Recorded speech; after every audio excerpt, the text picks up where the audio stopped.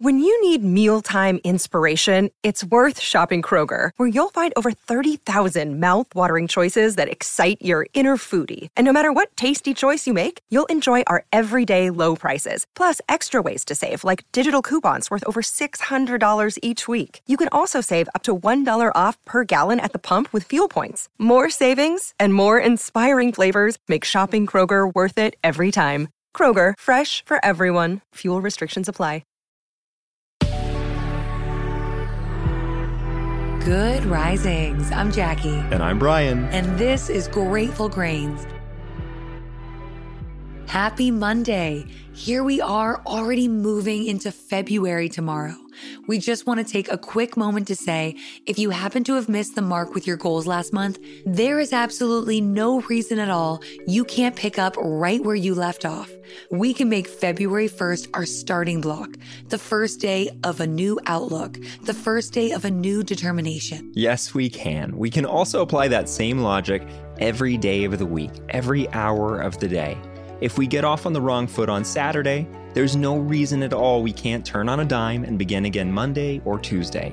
And if we fudge up our to-do list in the morning, there's no reason we can't dig in twice as hard in the afternoon. What's important is that we get back up again, over and over again.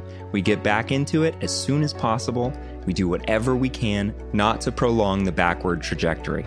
And by the way, if you've done well in achieving your goals thus far, make sure you take the time to reflect on all the work you've done.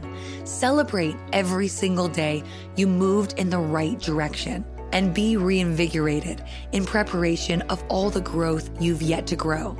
Okay, digging into our new week, this week we are covering Don Miguel Ruiz's prolific book, The 4 Agreements, as well as his follow-up book, The 5th Agreement. We're getting it started today with the first agreement. Be impeccable with your word. We got detailed about this idea at the end of December when we discussed the word resolution and what it means to be resolute. We talked about imbuing the word itself with all of our reasons, why we're making the decision to pursue change, why we're resolute about our need for change. We described the idea that when we give the words we use power, they can give us that power back tenfold. In this case, if we've done the work of imbuing the word resolution, we need only call on the word resolute to quickly bring us back to center, because that word now contains all of our determination, our reasons, our whys. We can do this kind of work accidentally, by the way, for better or worse.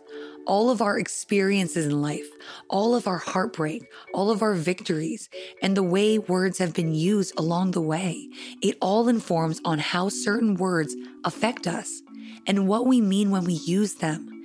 It's like we have natural filters installed in our brains that amplify or reduce their meaning. Imagine the difference when you say the word sacrifice to a stockbroker, or when you say it to a samurai. Love is another subjective word. One person may wait years to finally say it to a romantic partner. Another may express it after a month. We use it to describe lifelong commitment, and we use it to describe our interest in a pair of shoes. That's because besides our everyday differences, the word actually means many different things. In fact, we could learn something from the ancient Greeks who had 7 distinct definitions of the word love. Eros, which is romantic, passionate love. Philia, which is intimate, authentic friendship. Ludus, which is playful, flirtatious love. Storge, which is unconditional, familial love. Philutia, which is self-love. Pragma, which is committed, companionate love. And agape, which is the universal love of God and creation. The point here is to say exactly what we mean and mean exactly what we say. We communicate clearly by getting a little more detailed. Sure, it's easy for a word or two to get jumbled up by different interpretations, but when we define our meaning, when we give it context and use additional words, there's no room for confusion. We have to magnify that part about meaning what we say. We've all had opportunities to learn about the repercussions of speaking out of anger or sadness, to mask our intentions or to hide our tracks. When it comes to allowing our emotions to dictate our communication, we might quickly find ourselves in positions or situations our centered selves don't actually want to be in. We can't allow the peaks and valleys of our emotional states to dictate our communication.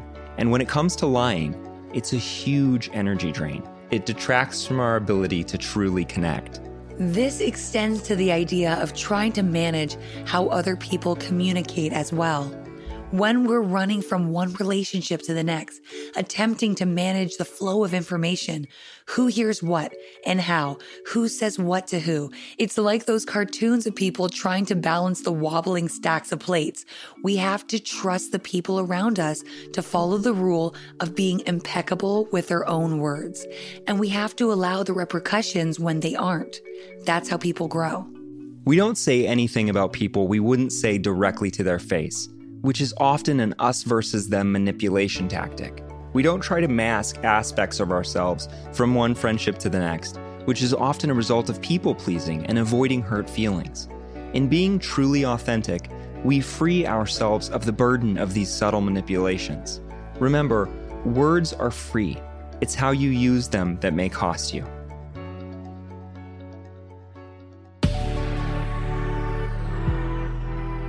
If you'd like to continue the conversation, feel free to reach out through Instagram at Good Risings, or you can find me at B McMuffin. And you can find me at JacquelineMWood_1. Thanks so much for joining us here on Grateful Grains. We'll be back again tomorrow for day 2 of our week discussing the 5 agreements.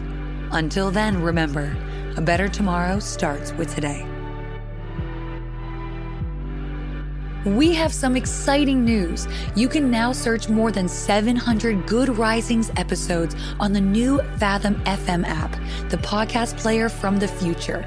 Go to fathom.fm/Good Risings, ask questions, and hear answers directly from the Good Risings podcast. Good Risings is presented by Cavalry Audio. Ohio, ready for some quick mental health facts? Let's go. Nearly 2 million Ohioans live with a mental health condition. In the U.S., more than 50% of people will be diagnosed with a mental illness in their lifetime. Depression is a leading cause of disability worldwide. So why are some of us still stigmatizing people living with a mental health condition when we know all of this? Let's listen to the facts and beat the stigma. Ohio, challenge what you know about mental health at beatthestigma.org.